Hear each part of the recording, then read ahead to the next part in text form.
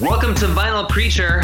Allow us to reintroduce ourselves in the words of paraphrase Jay-Z. We are the Vinyl Preacher.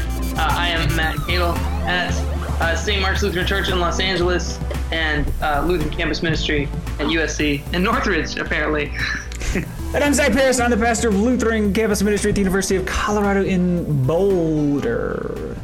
In Naropa University, America's only Buddhist college. Awesome. And we have gathered digitally to talk about the text for is this the second Sunday after Epiphany? Epiphany 2? That's right. Gotcha. Epiphany is such an odd season, and do you call it, is it the season of Epiphany? Is it the season after Epiphany? Technically in the Lutheran Church, season after Epiphany, but, the themes, all these readings from Isaiah are about light, so it's still kind of the light's still shining throughout this season, whether you want to call it after Epiphany or of Epiphany. Matt? Yeah? I am a close, personal friend of Kevin Strickland. Kevin Strickland is the director of worship for the Evangelical Lutheran Church in America, has a beautiful little cubicle in the cubicle farm up there by O'Hare Airport. We were involved in Lutheran student movement stuff together as undergraduates. He was at Newberry College. I was at Clemson, both in South Carolina. We need to get him on the pod, and we need to corner and pin him down on this issue because, right, as you mentioned, for Lutherans, there is no season of Epiphany. Epiphany is just a day. But for Episcopalians, they get a whole season of Epiphany, and I am staunchly pro-Epiphany, pro-season of Epiphany. Why? Tell me why. Why not? Like you said, right, there's consistency in the text of all the light, but also, right, I think that would invite us deeper into, well, man, now you get me to back off of it a bit. No, I'm with you. I think it's much more interesting than, what's it? It's just another ordinary time? It would just be ordinary time. I think the case against it, here's what I would say for the case against it.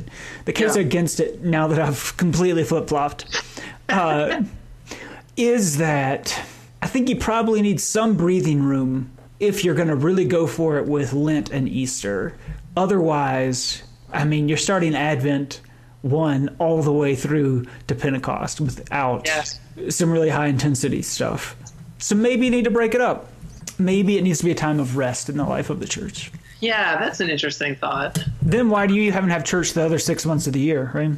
Yeah, I think you got to go full throttle. I hear you, because I think that is wise advice, right? Because if you want to really turn it up for Lent, then you're gonna have to think about how you spend this season. But I don't think that precludes us from saying but we're gonna have this sort of Epiphany theme and be thinking about light and things like that. And we may want to do it in a little bit more of a low key way than we might do it in say Lent or Easter. But yeah, it definitely makes more. Otherwise, I don't really I don't know what to do with this season. It's you sort of lose the momentum. I think there is consistency by saying that there's these two halves of the year from Advent to Pentecost and then the time after Pentecost, right? Mm-hmm. But if you have this weird hiccup in the middle, it's hard to know what to do with that. I guess the trouble is that the stars and light, which is so much of the imagery of Epiphany, just don't go very well with green. Yeah, well, we got to get rid of that for one thing. Come on. Green in this season, green should just be there's too much green for one thing. You got to figure out multiple investments in pyramids because it gets really boring if you just have the same freaking green in there, right? For half years. It's just unbelievable. And then it doesn't really fit. So we do I don't know. I guess I've done different things. I have a proposal. Yeah. I have a proposal. Matt, I don't know if you knew this, but my driver's license says that I'm a 33-year-old male, but I'm actually a 12-year-old boy because this morning at 5:30 a.m. on Monday, January 9th, 2017, I woke up and couldn't go back to sleep because I'm too excited / nervous / anxious for an event that's happening at 6:15 Mountain Time tonight. There may be a sporting contest of some kind. I don't really follow the details that much. I just pin all of my emotional health and self-esteem and self-worth to the results of these games. Didn't this also happen last year? Their calendar is much like the liturgical calendar. You move in circles, you end up in the same places. But there's one big problem with the liturgical calendar, and that's that there's no orange. There is not an orange liturgical season, right? True. You can you can cheat You could cheat some orange out of Pentecost. You could maybe cheat out of like Easter Day when you could do like suns and stuff. My first thought was that Epiphany should be blue, especially, right? We could continue the Advent thing, but blue's too close to purple back to back. We need something a little more contrasty. How about an orange season of Epiphany to really draw in the light thing? So you're not blue, not green, and we get to be more inclusive of the rainbow. I like it. I am on board with that. I'm on board with either that or swapping and doing orange during Easter too. Like really yellow for light in Epiphany and then orangish for Easter. I like that. I need another pair of Chucks to wear. That's a good point. We are going to get Kevin Strickland on the horn, on the blower here. And we're going to figure this out. How do we change it? Is it in the Constitution? I don't think so. Cool. Well, that was a lengthy intro to the season. or lack thereof. And in this particular season, it's year A of Epiphany. Ooh. The time after Epiphany. It's the season of Epiphany, whatever you want to call it. It is year A. And in year A, we often get... So we're going to get these 2 call stories. We usually get a call story. And then we're going to actually have 2 weeks of call stories this year. And then we get the Sermon on the Mount. And depending on when Lent and Easter fall, that will dictate how much of the Sermon on the Mount you get. And they start a little bit late this year. Ash Wednesday isn't until March 1st. So we actually get like 6-7 weeks of the Sermon on the Mount. We get to really spend some time with it. So that's the season of Epiphany, year A. Fantastic, Matt. There is only one thing I enjoy more than the Sermon on the Mount or playing. That's reading other people's sermons on Blogspot websites. It's really where I find life. Just kidding. I don't like to read other people's sermons. Sorry. But there are some, also during the season, there's some things like overlaid on the season. So, for example, February is Black History Month, and in many of the African descent churches, I mean, that's going to be a part of the worship. However, you might do that in different ways, but you're probably going to nod to it somehow. And then that even extends into January a bit, particularly with MLK Sunday. And I think both have stuff going on. What's going on in your context for MLK? Matt. Yeah. You may have noticed it a bit. It's not just my anxiety over a football game tonight. I'm a little fussy today. What you're getting on the pod is you're getting a fussy Zach. So, as you mentioned, Matt, this year, as it always falls on a Monday, this Monday, January 16th, will be MLK Day. MLK Day officially is January 15th, which marks the date of his birth in Atlanta, Georgia. And my experience as an undergraduate with MLK Day was really formative. I went to Clemson University. They happen to have a football team, but that's besides the point. And so they had a whole day of stuff on campus, and I got to do really cool things there that I would not have otherwise been able to do. Through the MLK Day, I got to hear Joseph Lowery speak. I did. I got to hear Joseph Lowery speak, who was a former president of the Southern Christian Leadership Conference, which is the student movement part of the civil rights movement that moved undergraduates all around the South as a part of the movement. There was opportunities for students to go on trips to like Selma and Birmingham for the weekend. Lots of really cool stuff happened. It was also an intentional day of service on campus, right? Because the idea was that the Dr. King's dream wasn't that you'd have a day off to watch Netflix all day, but that maybe you'd have a day off to engage in the world and around you in your community. So I'm a little bummed, and more than bummed, Matt, I'm pissed. There is nothing happening on campus in Boulder on MLK Day. Literally nothing. Wow, is that typical? It's not atypical. Last year, our Cultural Unity and Engagement Center had a student retreat that weekend. And so that was the main thing we had, was this small student retreat that went up to Rocky Mountain National Park, and so nothing was actually happening on campus. You could say classes don't start until Tuesday, the day after, but doesn't seem like a giant barrier to me to having stuff happen. And I mean, we have 30,000 students on campus, and 693 of them are African American, so it's not really an issue for us that needs to...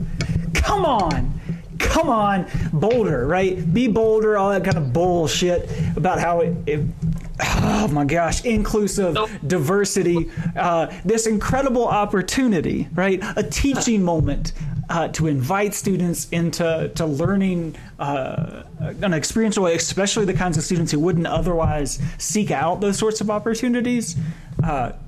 Nothing. We just waste it. They're encouraged. The city of Boulder is doing some stuff, but nobody's going to go do that because students they don't leave campus, especially to do stuff that might be impactful with unknown groups in unknown spaces. So I've done this multiple years now, right, where MLK Day sneaks up on me and I'm like, oh, what's happening on campus? We should get plugged into something. Because I don't feel like I can drive it because I'm a white campus pastor on an incredibly white campus who basically oversees a group of students who are incredibly white.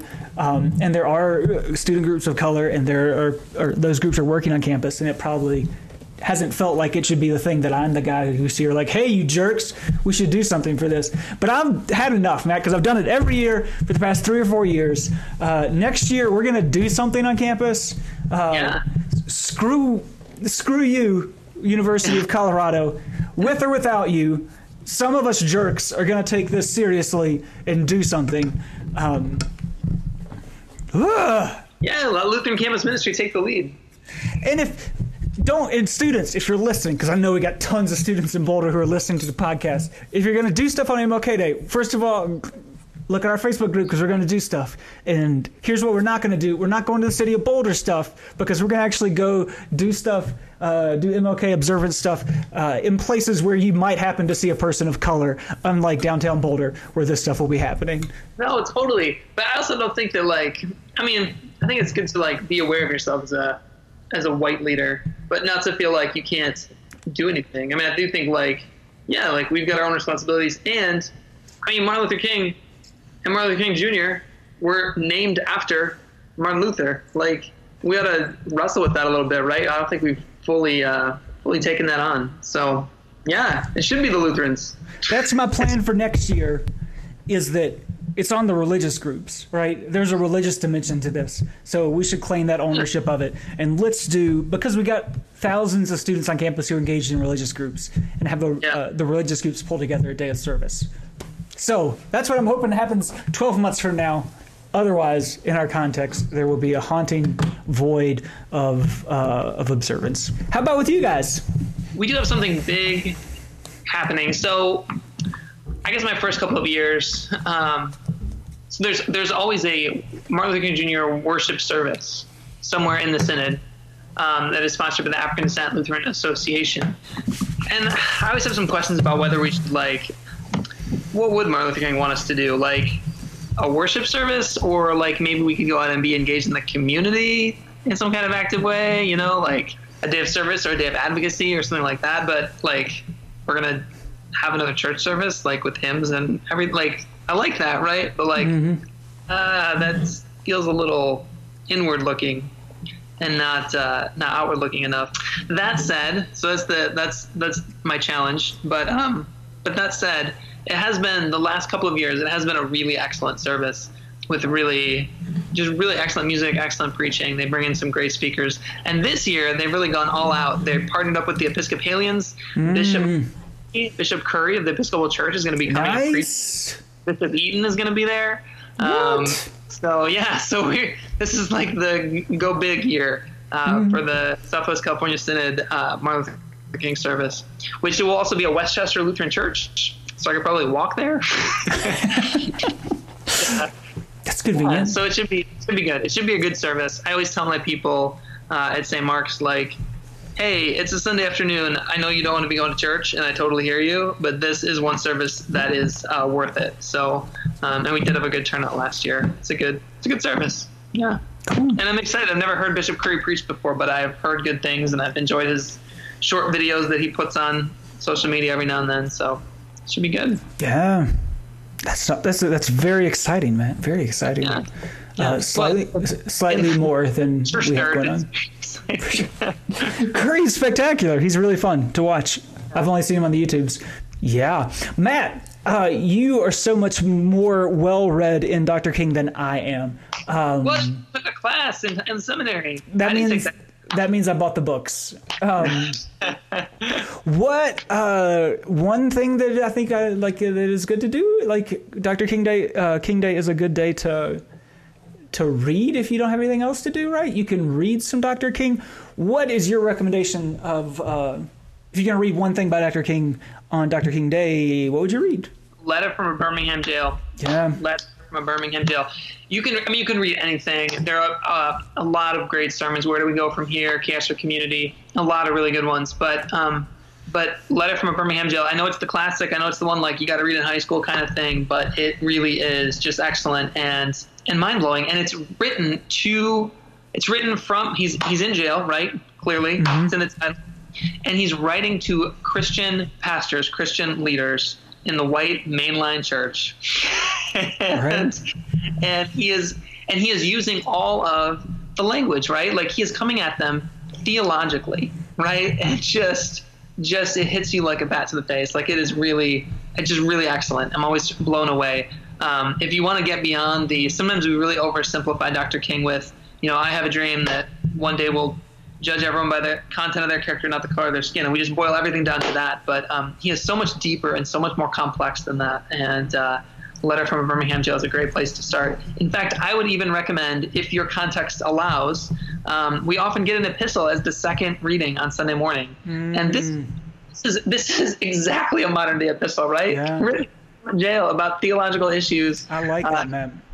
So if your context allows you to be a little bit creative, I might even suggest that you take a portion, pull any portion out that you think might be relevant, and use that for your second reading for the day. I love that, Matt. I hate letters, right? You know me. I hate Paul. Hate's strong. Just as like not a fan of the genre, but this is a way that it makes the genre accessible for me.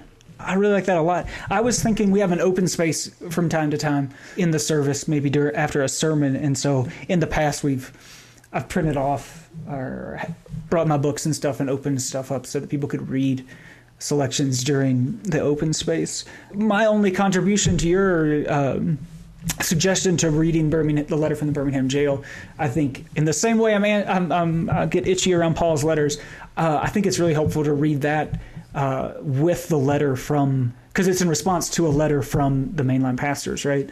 I think it's really helpful to start or end reading them together. I think really helps you fully understand it, because the temptation, even knowing that it's from the mainline pastors, right? You can still demonize those folks pretty easily. But when you read their letter, there are parts that are sometimes kind of compelling, right? Like it humanizes them, right? It makes it a little more real. Well, and that's the thing that I feel like we really need to do, right? We have this. I just read Trevor Noah's memoir, really, really good. One of the things that you can do when you're just feeding babies, listen to audiobooks. His audiobook, and he's the thing where he's like, in Germany when they talk about Nazi Germany, they really wrestle with it, right? They're like, when they teach it in school, it's like, this is this thing we did. It was really awful. We can't do this again, right? Like, and they really it's very present in the way they teach history. In South Africa, he says, in South Africa and in the United States, it's a much more like, well, there used to be slavery, and then there was some Jim Crow, and then we moved past it. Great. Yeah, right. And it makes a difference for you, right? Growing up in North Carolina than it was for me in Chicago, but sort of in general, like we have this kind of like, we've moved on, right? Like we had these like tough things, and then we like moved on from them. But to recapture this sense of like a genuine like debate and fight that was taking place, right? And with Dr. King, that fight really becomes that it's a socio-political but also theological debate, right? About what matters to us as people of faith, right? And this was like a live debate. When it becomes this thing where it's like, oh, it's so obvious, like, oh, those people were wrong and these people were right. Yeah, that might be true, right? But to recapture this sense of like, this is a real fight that people are having.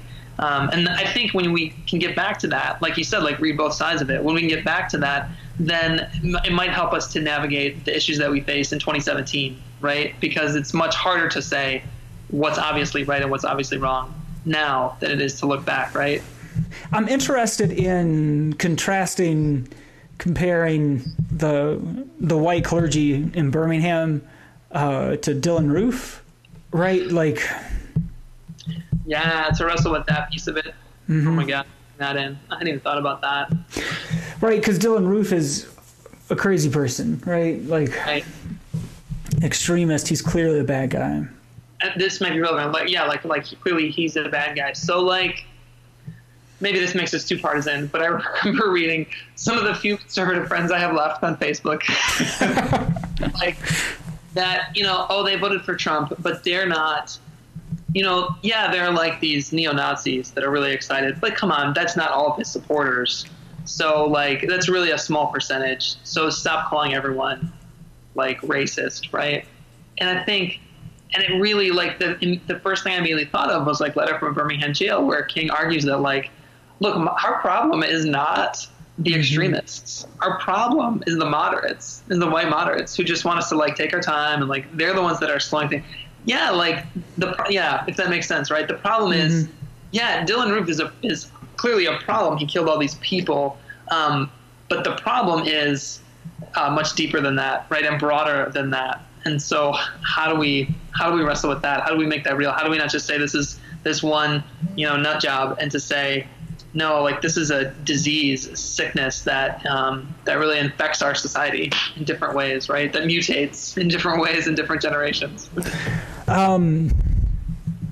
Cool. I think this is all going to tie together. I'm excited with where this is going. I think it's going to be a really fun confluence of events in E2A, as I like to call it, Epiphany 2A, and MLK Day, E2A MLKD, is I think the very convenient hashtag for this on the Twitter. Because I think that means it's approximately time for the text, Mountain Standard Time. Time for the text? Time for the text. T4T, T4T2T, T4T2, TXT. Yeah, I feel like we're going to need some... We're going to need what? Sound effects? Nick, can you make a sound effect for Time for the Text? Well done. So are we just diving into the gospel readings? Let's just dive into the gospel. That's all we've meandered in MLK Day for a while. Okay, so we got the gospel according to John. We're in the year of Matthew, but in every year, Mark most of all, but every year we get some John that sneaks up in there.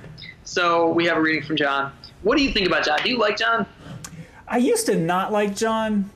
John continues to grow on me. I mean, it's kind of nerdy stuff, right? But like, there's a cohesiveness to John that I appreciate. There's less random stuff that feels kind of stuck in, So I like that part of it. I think I have a lot of stumbling blocks in John, and the more that I wrestle with it, the more comfortable I get with them. And we're going to hit one of them today. But my biggest stumbling block is the emphasis of John on belief. And I can get into it. I can get down with his belief, but it's not the way he uses belief is not the way that most of the church and most of Christianity has used it. And I think that's a really significant difference that bothers the shit out of me. I'm hoping to grow into John, and he does sometimes. I guess I should like him, right? Because he's all about like images and signs, right? Yeah. Thinking about images, and I'm an image preacher. My better sermons usually have a central image, but you get all twisty. The language gets so twisty and turny that sometimes it's really hard to follow. And you can sit there and like unpack it, but then it's like, anyway, making it clear takes some extra work, I think, sometimes. Making it clear. I like it, Matt, because that is an excellent entryway into today's text. It's kind of strange. I had to read the backstory because we're in the first chapter and we start in the 29th verse, so the second half of the first chapter of John. And Jesus has not shown up yet. That's the key thing here. John's been standing out in the wilderness saying crazy things, and people have come to ask him what he's talking about. He's talked about it. And here in this first verse, we first get Jesus showing up in the narrative, in the story of John. When it says that on the next day, John saw Jesus coming toward him and declared, actually, here's what it says, right? I dug into the Greek this week because... First of all, John saw Jesus coming toward him and declared, and here's what he actually said. NRSV says, "Here is the Lamb of God who takes away the sin of the world." That's a whole big thing for us to unpack. But what he actually says in the Greek is "behold" or "look," which mirrors. It's the exact same as he says later with the disciples when Jesus walks by and he says, "Look, here is the Lamb of God." This story of John first encountering Jesus is all about sight and seeing, right? John sees Jesus coming towards him, and he says, "Look," because there he is, right? And then he saw the Spirit descending from heaven, right? And that he does this stuff so that Jesus might be revealed, might be seen by Israel. Oh my gosh. And then later on, right? "Look, here's the Lamb of God." We're seeing it again. The next day, John again was standing with two of his disciples, and as he watched Jesus walk by, he said, "Look," all there, right? And so Jesus turns, because these disciples start following him, and he says, "What are you looking for?" And they say to him, "Rabbi," which means teacher, "where are you staying?" But that's not actually what he says either, Matt. This is John. We're going to drop a big John buzzword. What he actually says is, "Where are you abiding?" Oh, wow. And that's my tangent on belief, right? For John, belief is about abiding. It doesn't have anything to do with intellectual knowing or sort of heart knowing, but abiding. And so they ask, "Where are you abiding?" And what does Jesus say, Matt? What's he saying? "Come and see." Come and see. Come and see. The answer to that question lies in sight. It's all about seeing. All about seeing. And unfortunately, was it last week, a couple weeks ago, I already used my my Hank Williams song for the playlist, "I Saw the Light." But I think Hank is wrong. I think Hank's wrong because here's my thing on light, my Lutheran take on light, is that seeing is an inherently passive act. Right? We think about seeing like we're the X-Man who has one eye. Who's that? Cyclops, right? We think about seeing like we shoot lasers out of our eyes that scan everything and give that information back to us. But that's not how sight works. Your eyes are holes into which waves of light come. When you see things, you are struck, physically struck by matter, right? By waves of light. And so the temptation with John always, right, is be like, if only they'd see. If only they'd see. Yeah, you got agency in this, but you're not going to be able to see nothing if the light doesn't come to you. So you're more of a STEM person than I am, but here's my baby knowledge that I'll also throw out there. So apparently, my girls are like 2 months old, and apparently exercise for them is just like trying to focus on one thing, right? Like just like with their eyes, like trying to actually see something. Yeah.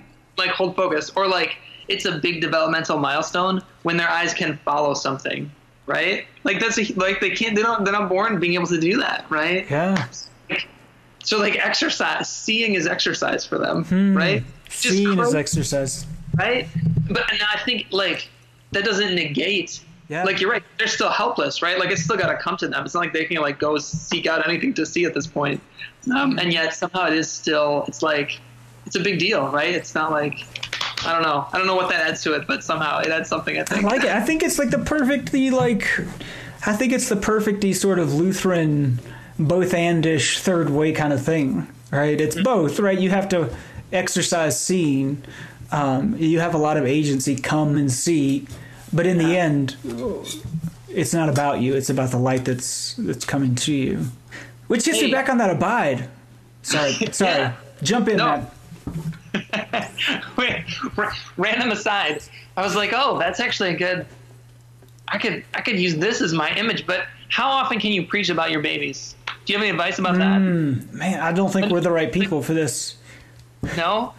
I preached once on the babies before. Baby singular, very clear. Before she was born, had a spectacular Christmas sermon about my unborn child. Yeah, I remember that. Yeah. I mean, I think now is the time. Yeah. Right? I think you can get a lot in now. Yeah. But I think once they become more human, nobody wants to hear that. Okay. Right? I think the closer you are to helping, the further along they get, I think my daughter's getting close to this age where she's less preachable, you know? the closer you can get to that mystery of life, that there's insight in that helplessness, in the non-humanness of it all. So I'd encourage a bunch of that, right? I think that's worth reflecting on, and that people can hear, even when you have grandkids and all that kind of stuff, right? Like, as long as you're not preaching on like the innocence of children and how they innately love and they say the darndest things and that kind of crap, I'd say go for it. Now's the time. And it can help you access what I think is like this really critical part of preaching that I don't think we get to do enough of in like teaching preaching in seminary, because I think it's a difficult skill that most of the time, maturity-wise, folks are probably not ready for. I think the thing that makes sermons can be unlocked to make sermons really powerful is when you're preaching about a thing that means a whole hell of a lot to you, that you have a ton of personal investment in.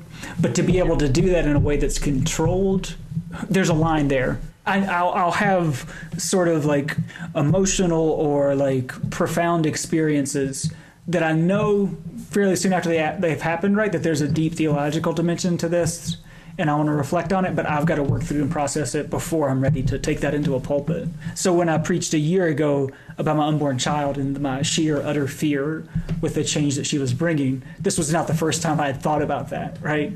I had explored it enough to know what was there and use it, right? And not just to use it intentionally and not just let it be a thing that happened, right? Right. Yeah, but also something that I think has deep meaning for other people, right? So one of the things that I've learned about myself is that I'm not a very down-to-earth person.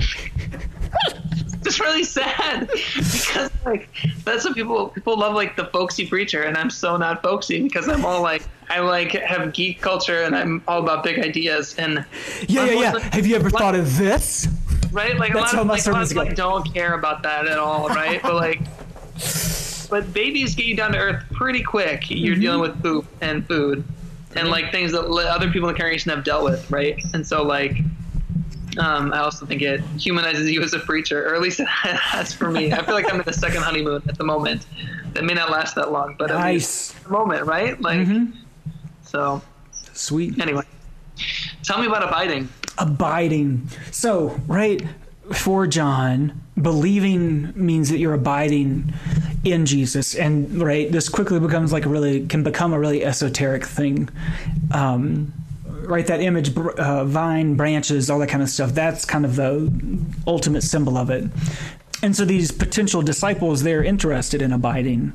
They want to know where Jesus is abiding. And what I want to lift up about it here is I want to lift up something that Jesus doesn't say. He does say, come and see.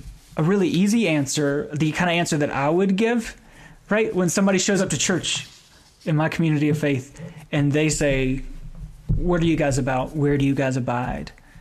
My answer is going to be like, right here. You're it. This is it. Plop it down. Become a member. Like, there are lots of things you can do. Have you thought about giving? Right? Like, this is the place. This is where we do it. This is it. Right?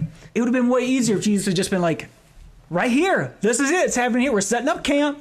We're going to build this kingdom right here. It's going to be fantastic.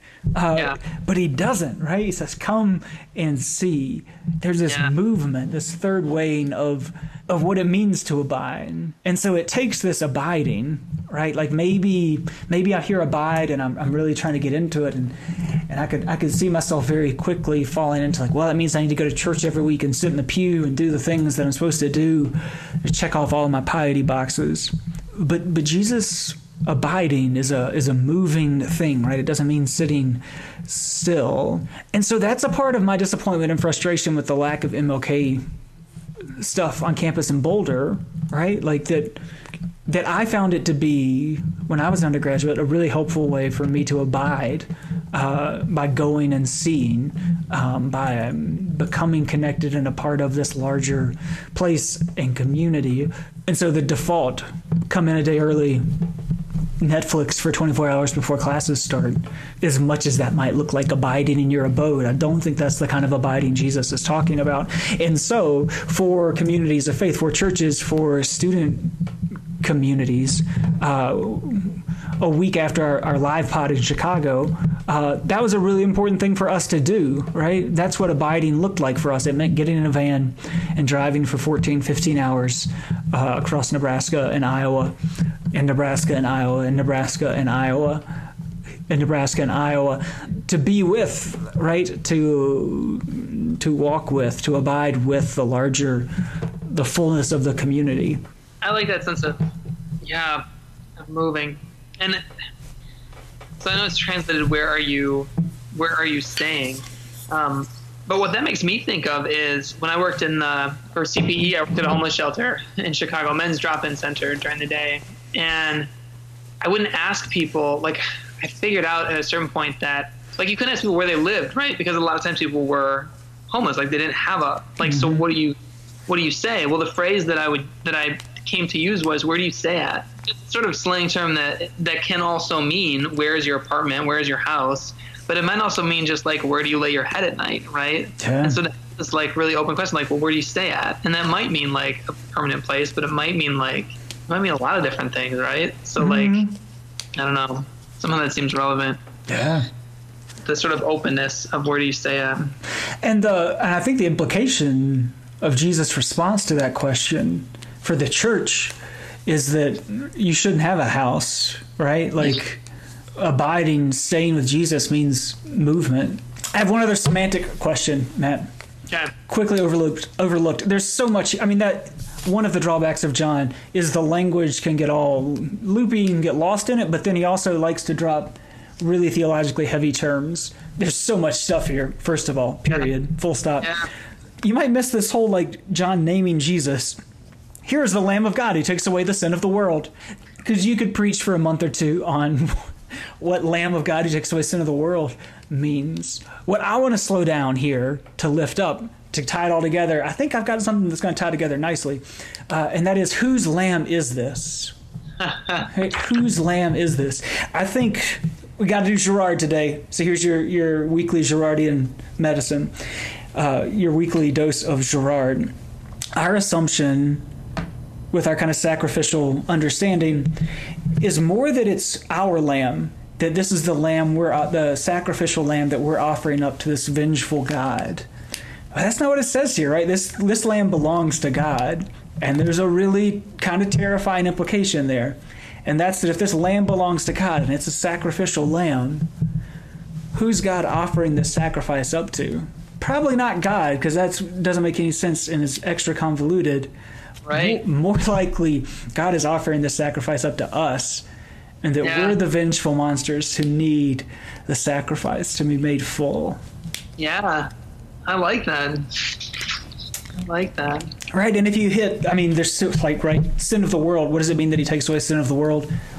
A million things that kind of go to Lutheran answer, right, is that sin is brokenness. And I like that, right, that this is sacrifice offered to us in order that we might be made whole, that the brokenness may be removed, which I think supports this whole abiding movement, going out, right, staying with the fullness of the people of God. Yeah, that's really extraordinary. I mean, extraordinary people. That is the first name. I mean, I guess, like, so John opens with the light coming into the world. So I guess you could say that that's like his birth story. But really, I mean, this is our encounter with Jesus in the flesh, right? And that's the first name that's thrown at him, is Lamb of God. And then we get two other names, though, too. Like, that's crazy. So here's the Lamb of God. And then they said Rabbi, which is translated teacher. And then we found the Messiah, which is translated anointed. He gets three names just in this one little story. Yeah, you could basically preach on this text for the rest of Epiphany, I think, and not run out of things to focus on. Right? Oh my gosh. I got one more thing I'll add. It just ties onto it, right? Because we're skipping the whole part where a spirit descends like a dove on him. There's so much in here. Yep. You wanted to do a double header. You're insane.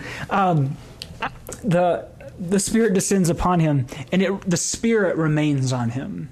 So if you're looking for some tension, some old Gordon Lathrop-y juxtaposition, you've got Jesus' vision of abiding as a movement, right? And that's in tension and supported by, I think, a spirit that remains on him, right? The spirit doesn't remain on the house. I'm going to conjecture a bit here on John. I don't know John well enough to be able to make this assertion, but I imagine there's some, like, temple-y tensions in here. We're definitely still dealing with the temple that's been destroyed, though that also feels wrong to me to make that assertion. But people in the pews don't know that. Preach whatever you want.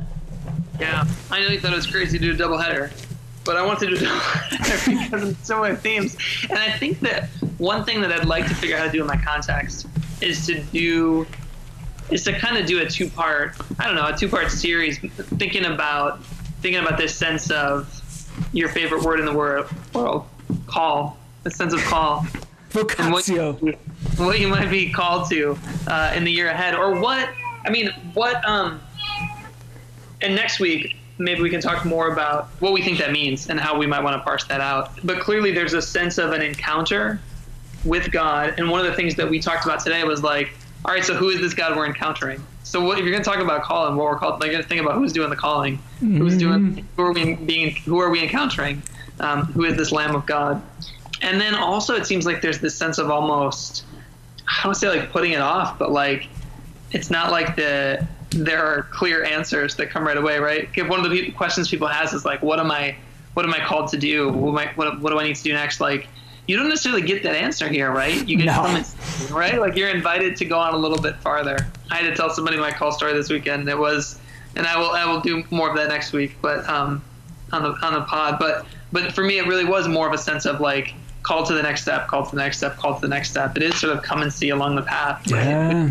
Once we don't get this master plan that arrives, but we get an encounter that is full of mystery and wonder, and we're invited to keep moving, to move along, to move, right? We're invited to move.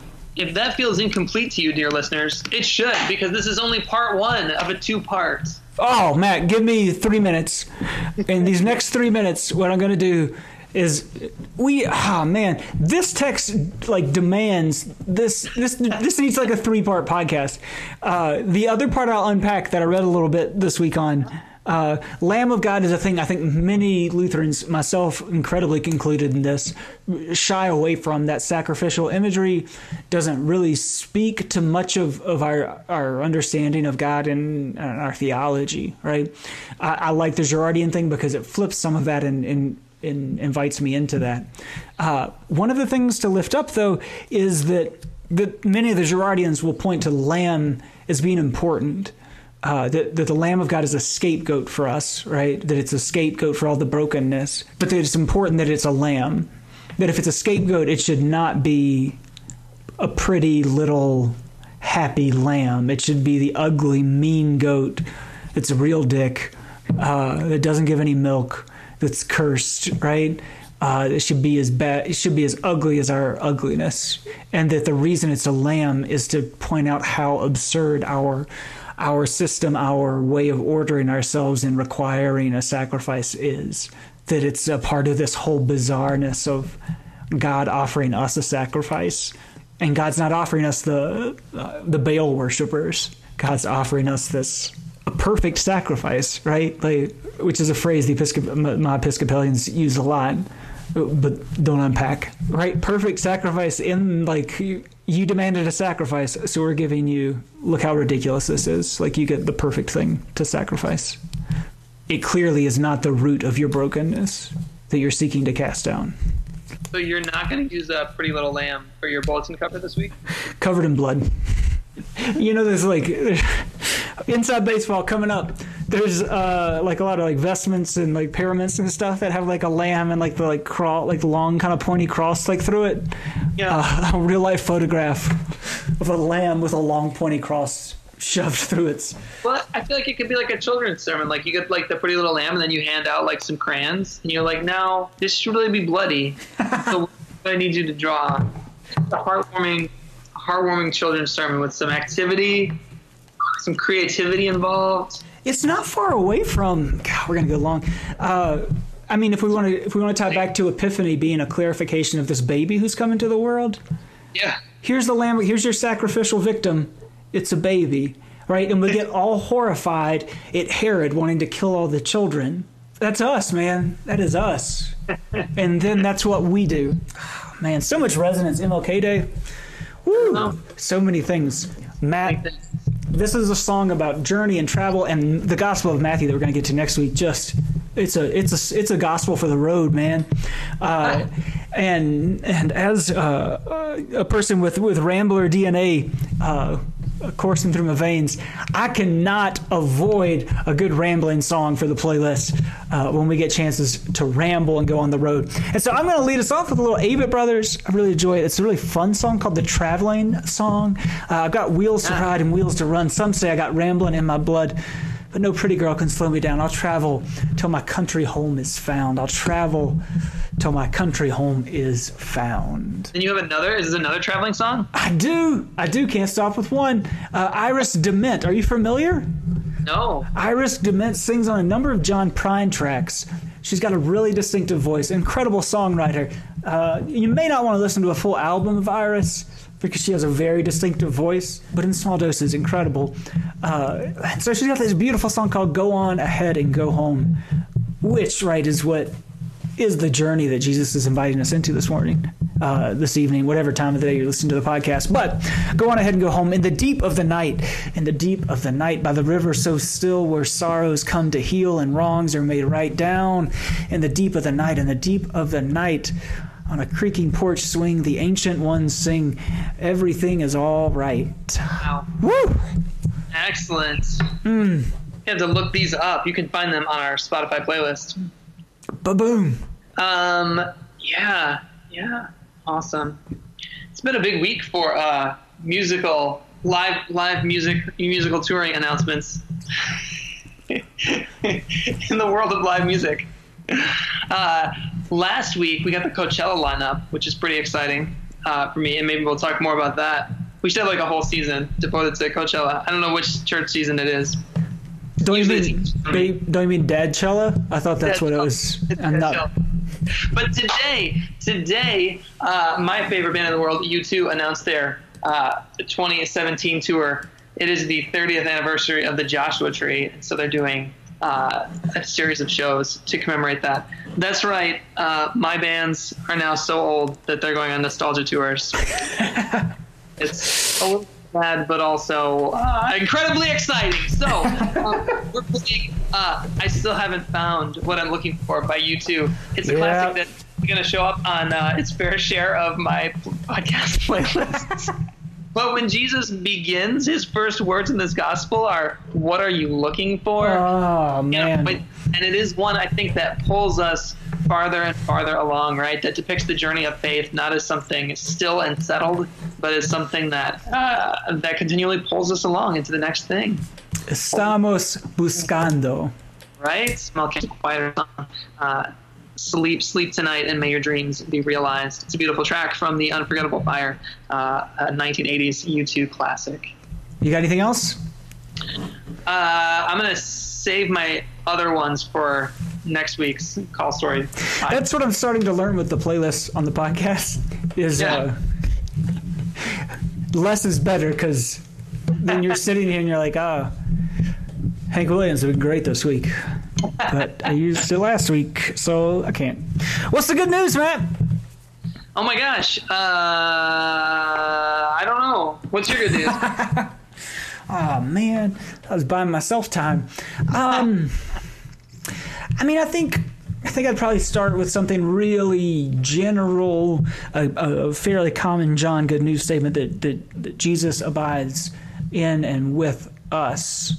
But probably, and I think that, and taking that towards a movement thing, right? I think I want to move through the whole thing, the passivity of looking, of seeing, and in that passivity, Jesus dwelling in and with us, but then also pulling us into the future, walking with us. Come and see the Spirit dwelling upon us wherever we are, is, I think, the kind of news that, I think that's the good news.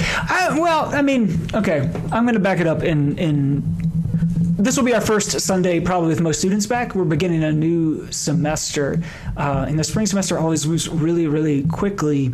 And a part of that, I think, the speed of the spring semester is that this semester will bring transitions and changes in ways the fall semester does not. Our seniors, right, they'll have to do something in May, right, after graduation, life will change in significant ways. This is when our juniors really start to, the reality that this experience will come to a close, I think really starts to sit in. Freshmen going home for the first summer. A lot of change is really on the horizon for students this semester. Most of the time they begin it not knowing where they're going to go, right? Summer jobs, summer internships, post-graduation jobs, they haven't been figured out yet. Grad school's not figured out yet. And I think in a really important way, the beginning of the spring semester is the beginning of a journey of which we do not know the end.